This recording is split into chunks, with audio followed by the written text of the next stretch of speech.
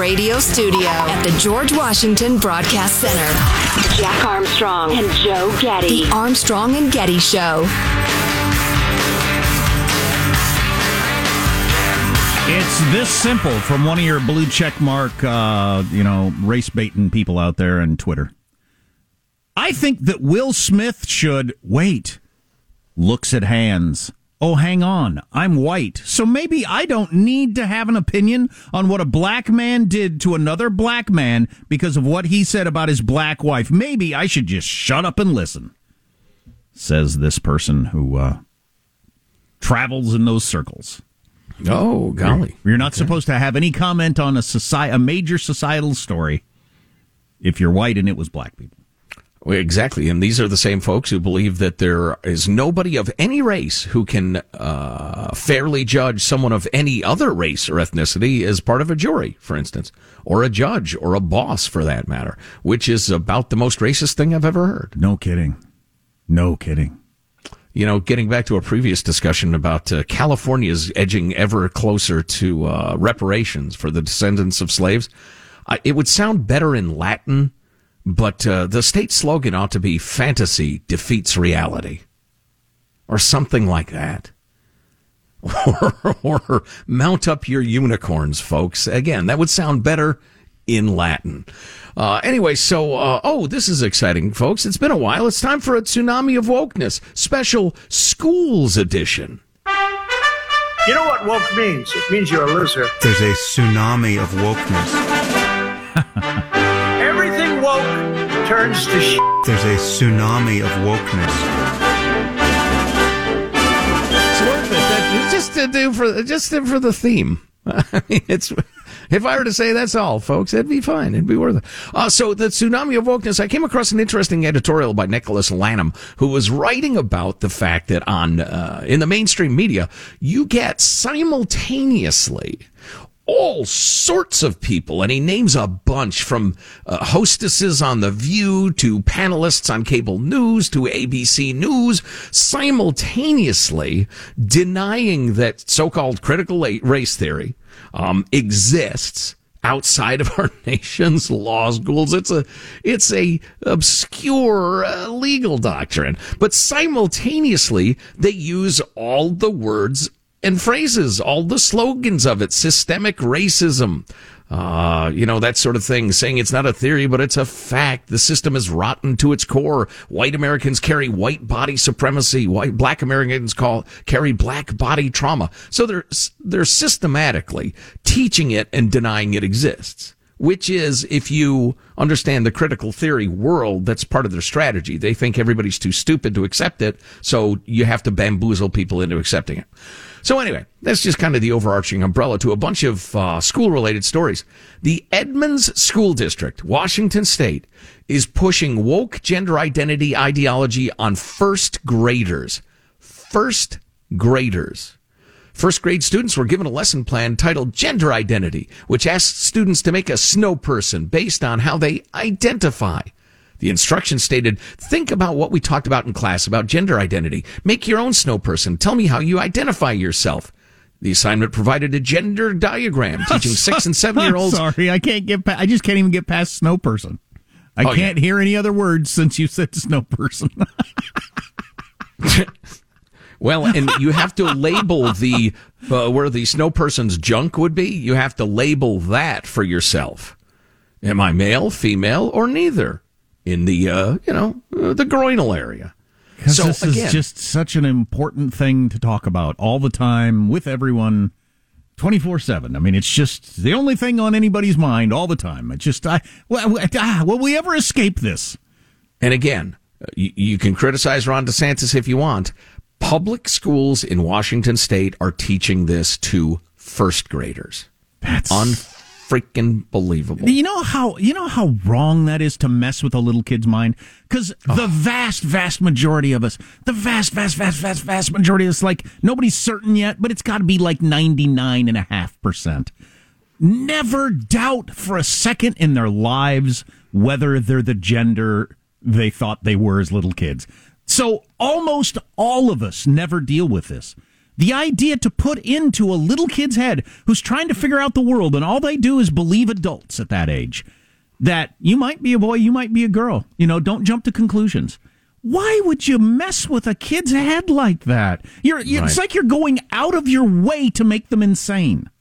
It's just to bear out your own bizarre political theories. It's just plain cruelty. San Antonio parents are angry at their local elementary school. Again, elementary school, because the critical theory folks want to indoctrinate your kids young. Trust me on this. God dang it. Please don't say to my 5-year-old, put in their head that I know you think you're a boy, but you might be a girl. Why would you do that to impressionable little kids? Like I said, all they can do is take in the world through adults and try to figure out what's real and what's not. You people are crazy. And sick. Anyway, so children at a local San Antonio elementary school were segregated by the color of their hair. Nobody explained what was going on. The children in one group were told they're not as smart as the others. It was supposed to be a lesson on racism, but parents are furious that neither they nor their kids were told about it ahead of time. The parents that spoke said they want their children to learn about racism and civil rights, but they felt like this went way too far. They were separated according to hair color, with one group receiving preferential treatment. All of the dark-haired kids, the brown and black-haired kids, were treated as the privileged ones, and the blonde-haired and red-headed kids were treated not so nicely. Then the teachers told the students, you lighter-haired kids are just not as intelligent. The group was purposely given a game with pieces missing so they could not play. Later, they were made to clean up after all the other children. One mom says, my daughter was hurt. Her friends, she named to the principal of this district, several of her friends were crying. And then they were shown the Spike Lee documentary, 4 Little Girls, that included graphic autopsy photos of the girls' bodies. What age was this? About the Alabama church bombing. Elementary schoolers. Wow. So, hey, I got an idea for you. Teach them reading, writing, and arithmetic. How about you do that? It was only after the segregation and cruelty lesson that the teacher explained, hey, all that stuff about you're stupid and we rigged the game, by the way, to make you look stupid and stop crying over there. That was to teach you about racism. Now sit down and watch this Spike Lee documentary, which the district later apologized for, saying, no, it was age inappropriate, with all the graphic, horrifying footage. Because teaching about racism and sexuality seems to be the number one goal in America for teaching. Because that's what every kid is lacking. That's right, 100%. Not any of the STEM stuff, science, technology, English, engineering, math. Not English. I don't care about that. That's certainly not history, because that's systemic racist history. But how do you get off this far off the rails as a culture? How about this one? Middle school math teacher, Fort Riley, Kansas, called a student miss to get the student's attention at the end of class. Excuse me, miss, we're still working here. After class, another classmate emailed the teacher to let her know that the student now used he, him pronouns in a different first name. But the next day, when the teacher, Ms. Ricard, used the student's last name, avoiding the new name or any pronouns at all, thinking, I don't know what's going on here. Johnson, get over here. The classmate, not the person involved, but a different classmate, grew even more frustrated and angry, leaving a note on the teacher's desk accusing the teacher of being transphobic. The note ended with a remark on the classmate's own gender identity. My pronouns are he, they, by the way. So this teacher was then brought down to the principal's office, lectured after some disagreement with school officials on how to handle the situation. She was suspended and later issued a written reprimand for her refusal to comply with the district's policies on diversity and inclusion, now suing the school district. Well, we have gone out of our way to convince the next generation that the most important thing in the world, and 2 important things, are all about race and gender and sexuality. I mean, those are the number one things to think about from when you get up to when you go to bed every single day. The content of your character is like 53rd on the list. Or learning math. Or whatever else, other skills you need to go out into the world and be able to freaking support yourself. Now, everything has to come through the lens of how wronged you are being treated by society around race and gender. And this finally, is not going to end up anywhere good, you realize. You're not going to have a very productive society. And if your kids are in a public school, I would ask them what they are learning about this stuff, what they're being taught about this. Oh, my God. And finally, we've gone from elementary to middle schools. Let's touch on a high school. A Virginia high school teacher is under fire for calling efforts to make kids behave in class the definition of white supremacy. Josh Thompson, an English teacher at Blacksburg High School, posted a since-deleted TikTok video attacking the Positive Behavioral Interventions and Supports program, which is probably wildly progressive in itself. The teacher called the techniques to reduce disruptive student behavior white supremacy with a hug. That's a quote. Quote, it's things like making sure you're following directions and making sure that you're sitting quietly and you're in your seat and all these things that come from white culture. The idea of just sitting quiet and being told stuff and taking things in a passive stance is not a thing that's in many cultures. So if we're positively enforcing these behaviors, we are by extension positively enforcing elements of white culture. This keeps whiteness at the center, which is the definition of white supremacy. Which brings us, though we don't have time for the whole thing, to an absolutely great piece I read by a young black man who calls himself Steve QJ, The Progressive Rebranding of Racism. And then he goes through the history of it. But he talks about people like this high school teacher and another one who thinks that asking his students to sit quietly or following directions is the definition of white supremacy, or this tweet that claims that people of color live in a certain kind of terror of white people. Every time I stumble across one of these uniquely moronic examples, I find myself asking the same questions. Why do the most fragile, bitter, ignorant voices act as if they speak for us all? How is it progressive to suggest that black children are incapable of the same behavioral and academic standards as their white peers? How exactly is this trend of undermining the intelligence, maturity, and humanity of people of color any better than good old-fashioned racism?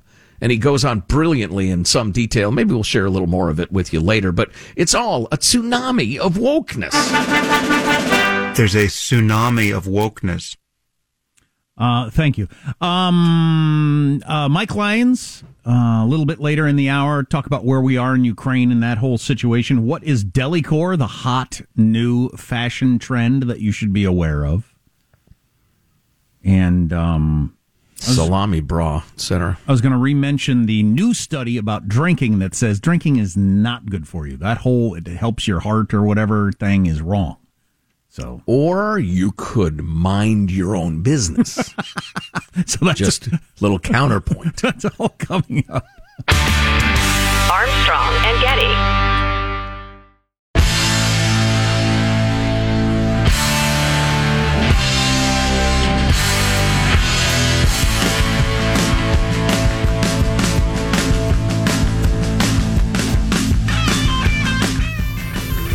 The Armstrong and Getty Show.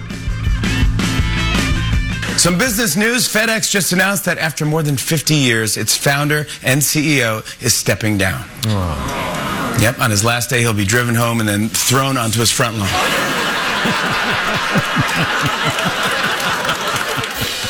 That's pretty funny. And well delivered. Yeah, silly but funny. So we played this earlier. This is making the rounds, this clip of supposedly Donald Trump commenting on Will Smith. I think we have the answers to what's going on here. Here's how this sounds. Will looked at him and smacked him. It was really great. Other people should do that.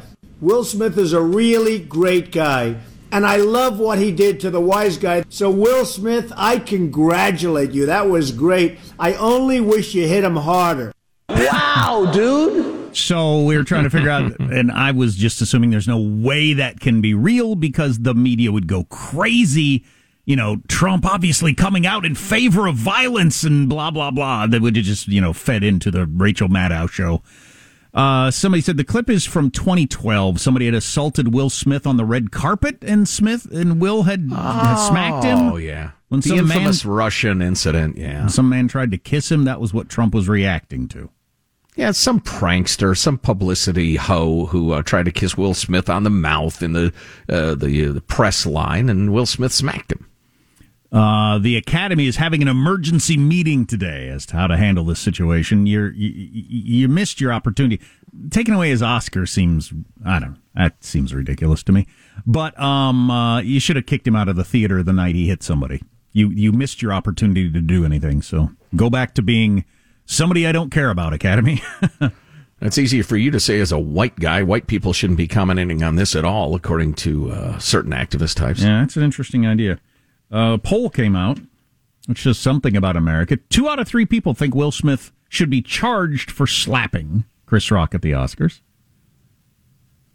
2 out of 3. Assault and battery, man. Come on, I know the law. Got an opinion on that? Personally? Yeah. I'd say if Chris Rock wants him charged, charge him. If not, it's a fairly minor act of violence.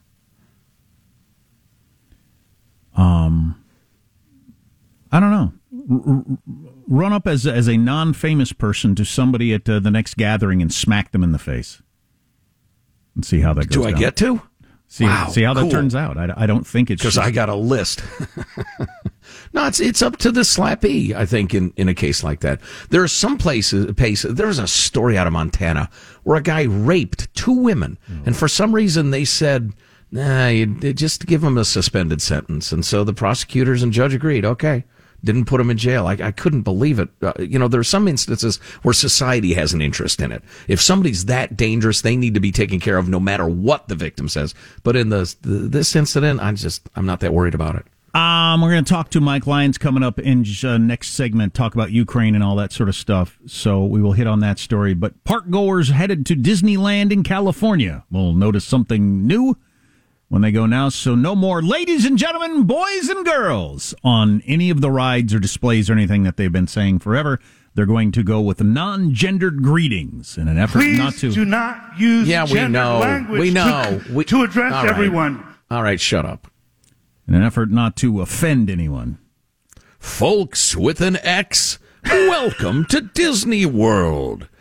Disney World stands on land previously owned by the blankety-blank Indians and the so what are we doing now? So, okay, so you can be born a woman and decide you're a man. Okay, fine. But then you're a man, so why are you offended by ladies and gentlemen, boys and girls? So this is for the 1/1,000,000% that identifies as neither and would be offended, and we're going to adjust the way we run society for the 1/1,000,000% who claims to be neither. Disney, you're dead to me. That is except for the so streaming. I enjoy crazy. the streaming. That is so crazy. If you miss an hour of the show, grab the podcast, ArmstrongandGetty.com. Armstrong and Getty.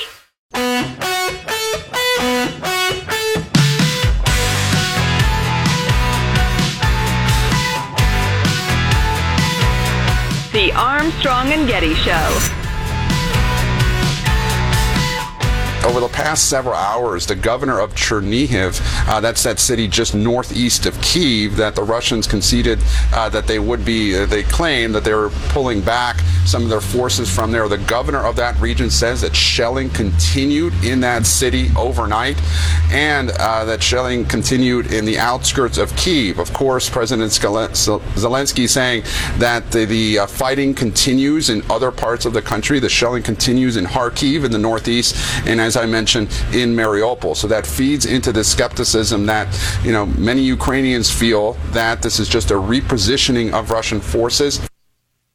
Is Russia actually backing down from their earlier goals, or just repositioning and they're lying to the world once again? I saw some new drone footage of Mariupol that was just incredible. It looks like when those F5 hurricane or tornadoes hit a town and just level everything, like you can see the foundation. It's amazing. So to discuss the question of negotiations and a number of other interesting topics, please welcome to the show Major Mike Lyons, a decorated member of American Armed Forces, sought-after commentator on cable and broadcast networks, etc. Mike, how are you, sir? Hey, good morning, guys. Great to be back. Indeed, great to have you. So, given what you have observed from the Russian military, the Ukrainian military, the stalemates, etc., and the promises of negotiation and pullbacks, what do you make of the current situation, both militarily and diplomatically? Well, first and foremost, we cannot believe a single thing that the Russia leadership says, not on any level. This stuff about drawing back out of Kyiv, going north to Chernobyl, to me, looks more like a reorganization, kind of in a regroup in order to do a counterattack. They're getting away from a very competent guerrilla force that the Ukraine military has put together. Small units, 8 to 10 individuals with javelins, with the kind of support that is just absolutely wreaking havoc on Russian military units there, and they've just said enough, and so they've got to get out of there. Now, they're going to give up places that they've taken with blood and treasure, which is just, again, unheard of that a guerrilla unit is able to do this to the Russian military.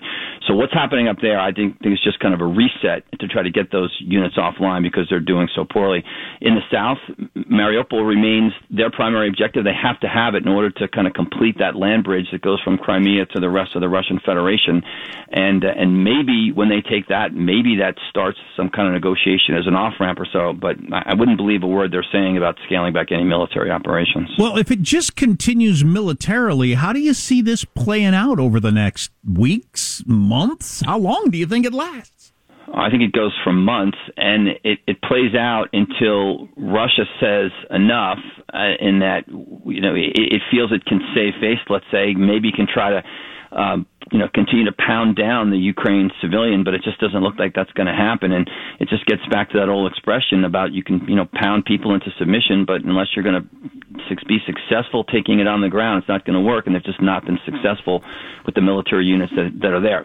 For example, they're not able to have what's called interior lines in the military. And what that is the capability to reinforce units within poorly worked operations. All those units that are in the north and to the east right now can't help the units in the south because they're 500 miles away. They couldn't possibly get units and troops and equipment there with any kind of speed or urgency to affect the battle there. So Russia has failed from a strategic perspective on the military side. However, they're going to try to claim victory some way, and if they claim it by taking that south and those cities along the Baltics or along the Black Sea, then maybe that's it.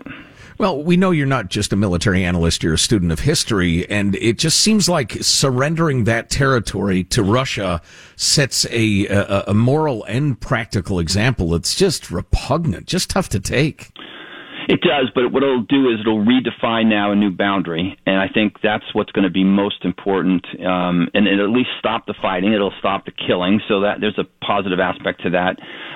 But the West is going to move in pretty quickly once it's safe to rebuild Ukraine, and that's going to be a now hard border between Russia and the rest of the world. And let's hope that Europe and the rest of the world now creates the pariah that Russia needs to be and doesn't do business with them. I mean, again, there was no deterrence to keep Russia from invading Ukraine. This whole liberal idea of these countries getting together, and if we're all tied together economically, they won't wage war on each other. It just didn't work out here. The Germans now are going to look for different ways to supplement their energy. They're not going to buy from Russia anymore. Now, Russia will get it from someplace else, India and China, but the bottom line is I think they've got to really do a tremendous job isolating Russia for a long time, for years, until their leadership changes.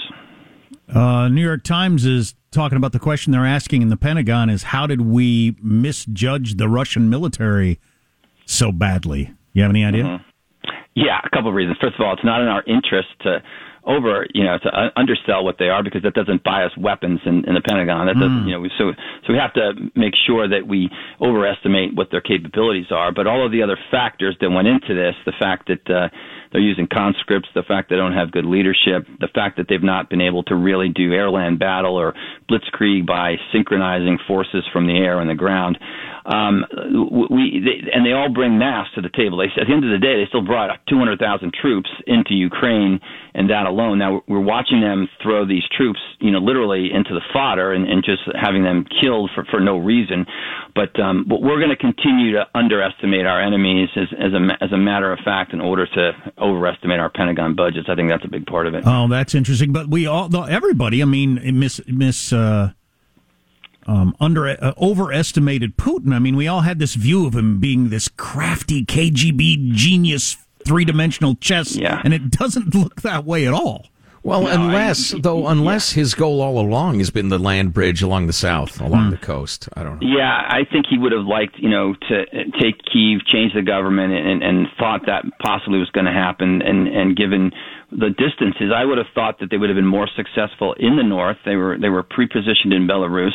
They had less distance to travel. They still couldn't get 50 miles into Ukraine and take the city, or even really threaten it. They're only threatening it by the strategic weapons.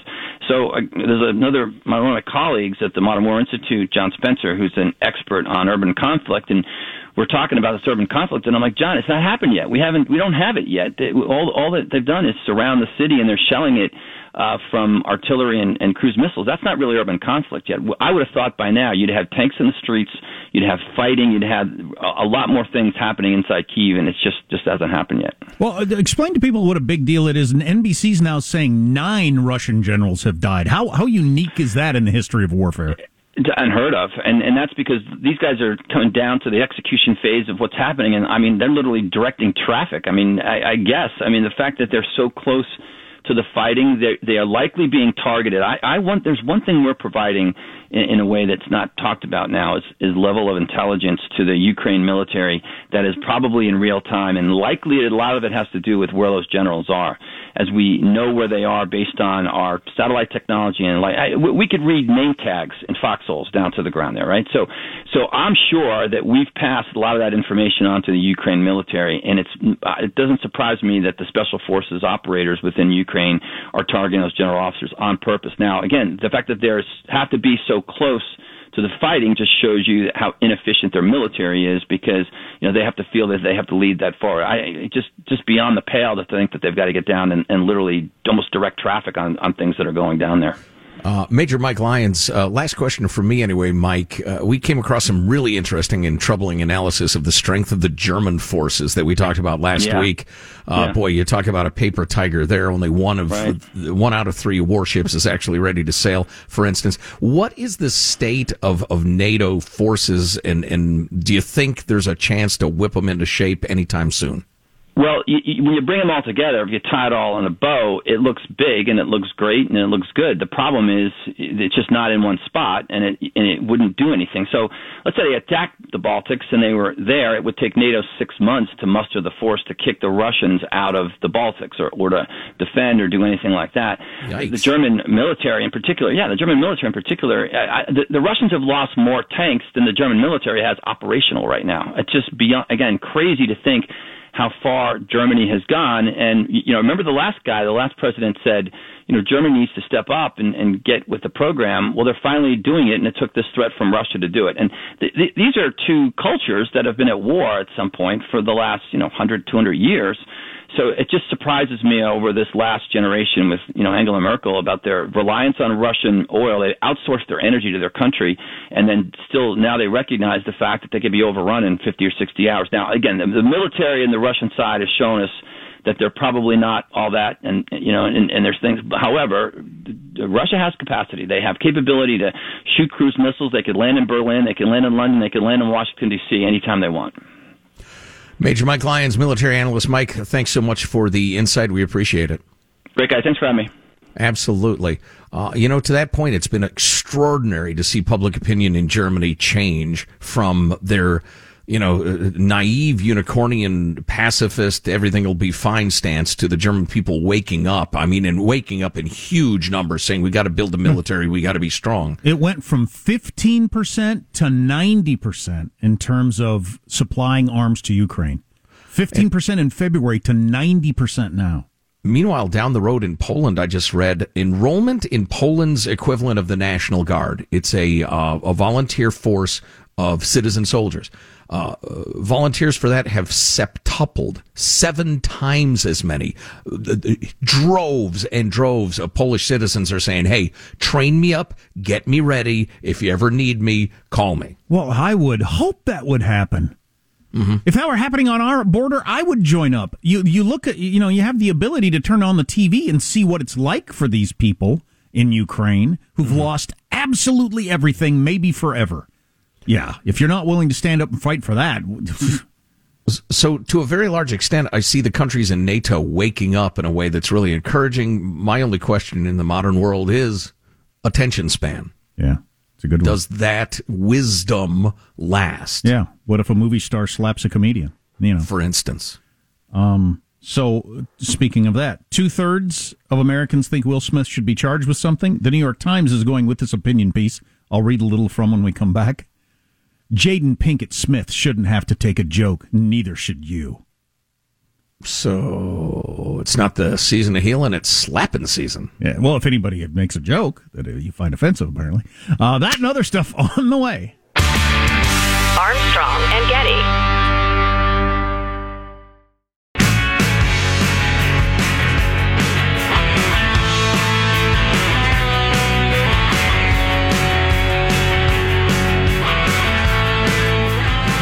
The Armstrong and Getty Show. You guys see this? Apparently, Verizon customers have been receiving spam texts from their own phone numbers. It's weird when you get a text from yourself at 2 a.m. that says, "Me up?" Meanwhile, AT&T customers are like, "Ha ha, that's what you get for using a company that has cell service." That one left a mark. I must have signed up for something in the last week or so where I gave my phone number, or I suppose anything I signed up for, sold it to somebody because they get to do that whenever they want. But my number of robocalls that I get has exploded all of a sudden. I mean, to where it's like every 5 minutes. I just have to leave my phone off and ignore all phone calls, which is awesome when you miss that call from the doctor or the school or the whoever was trying to get back to you, or you tried to book a therapist appointment for your kid a month ago and they finally get back to you. Because you can't answer your phone because every time you answer it, it's a robocall. And as we all know, all that does is feed into the algorithm that it's a live phone so you get more phone calls. Something needs to be done about that because right now, anyway, my phone's almost my phone number's almost unusable. Yeah, yep. It's practically to the point that it's unusable as a phone number, as a way to get a hold of me. Well, and every effort to crack down on this sort of thing has failed pretty miserably. It seems to come and go in waves, doesn't it? You have waves of calls, and then they leave you alone for a while. What do smart people do about this? Is the smart thing to do to like get a new number every so often? That's such a pain because I've had the same number for 25 years, and, you know. You're asking me what smart people do. How would I know? Because I read it somewhere. As I think about it regularly, because I feel like this number is almost if I give you this number to call me, you're not going to be able to get a hold of me because I'm not going to answer the phone because I can't. Mm-hmm. Anyway, I can't believe that there continues to be fallout from the whole Will Smith slapping, but some of this stuff is pretty interesting. This is from the New York Times, an opinion piece by a woman named Roxanne Gay. And what is she? She is the author of a book or something. Jaden Pinkett Smith shouldn't have to take a joke, and neither should you. This is a defense of thin skin, and it is a defense of boundaries and being human and enforcing one's limits. It's a repudiation of the insistent valorizing of taking a joke. Wait a minute. This is the record. You are 6.5 seconds into the article, and my ass is already tired. Congratulations. I have a comment on this, of having a sense of humor. It's a rejection of the expectation that we laugh off everything people want to say and do to us. It's a Hollywood awards show. That's what they do. You dope. Well, and besides that, on a bigger society level, I have this conversation with my kids practically daily. One of them, I have to, give the little speech about you just got to learn to ignore people who say stuff like that because kids are constantly, you know how kids are. You're constantly trying to annoy someone or pick on somebody or whatever. And you just have to learn. She is apparently against the idea of learning to just roll your eyes or not even really hear when people say crap like that. Be baited into every conflict possible. In defense of thin skin. That's an interesting one. I'm not going to teach my kids that. Wow. I'm not sure that paraphrase Churchill, stop and throw rocks at every single dog that barks. I'm not sure it would serve my children well to convince them that no, you should be really bothered by this and they're the ones who are wrong. Okay, well, maybe that'll serve you in life. I don't know. Of course the New York Times comes up with that angle. Find that troubling. Florida is warning of a new drug much more powerful than fentanyl. Yeah, I saw this. A new drug Crazy. 20 to 100 times stronger than fentanyl. There's got to be a limit, right? Fentanyl's already a drug that if you get a tiny little speck in it, you're gonna die. What's the point of a drug that if an atom is in the same room, an atom of it is in the same room as you die? As I've said before, I would think you reach a limit of how it's a good business model because all your customers are dead. Well, if all of them were dead, that would be a problem. If most of them were addicted and a couple of them were dead, there's where you really make some money. Isotonitazine. Something like that. The kids just call it ISO. Okay. Is so strong that it can kill just by coming in contact with someone's skin or being accidentally inhaled. According to the DEA, it's manufactured in China, shipped to Mexico, and then smuggled in the United States. I think the chance that this is not on purpose by China is low. What do you think?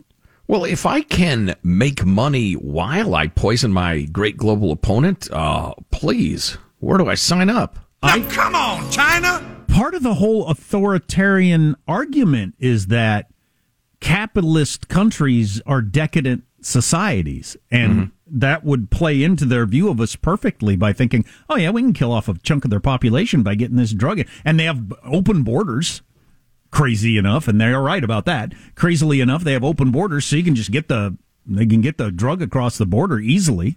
So yeah, sure. I think China's killing off a chunk of our population. Chinese asshole! That's a good point, sir. Khrushchev's whole, we will sell you the rope you hang yourselves with. Well, we're not going to hang ourselves, Khrushchev. We're going to OD. Sell us some drugs. ISO is linked to overdose deaths all across the country, and it's growing, they say. So we'll probably be talking about this in coming weeks and months. Coming up, the Biden family is absolutely a business conglomerate interested in selling influence and access and getting rich. They also run a fake charity, but nobody cares. And there's audio of a woman who freaks out because she can't find her car in a parking garage. It's kind of gone viral, and it's pretty funny. So I guess we'll mock the unfortunate. Sounds like fun. Coming up next hour, mocking the unfortunate. Wow, you had to put it like that? Makes you feel bad about yourself when you put it that way, doesn't it? I won't put it that way anymore. A little bit. Armstrong and Getty.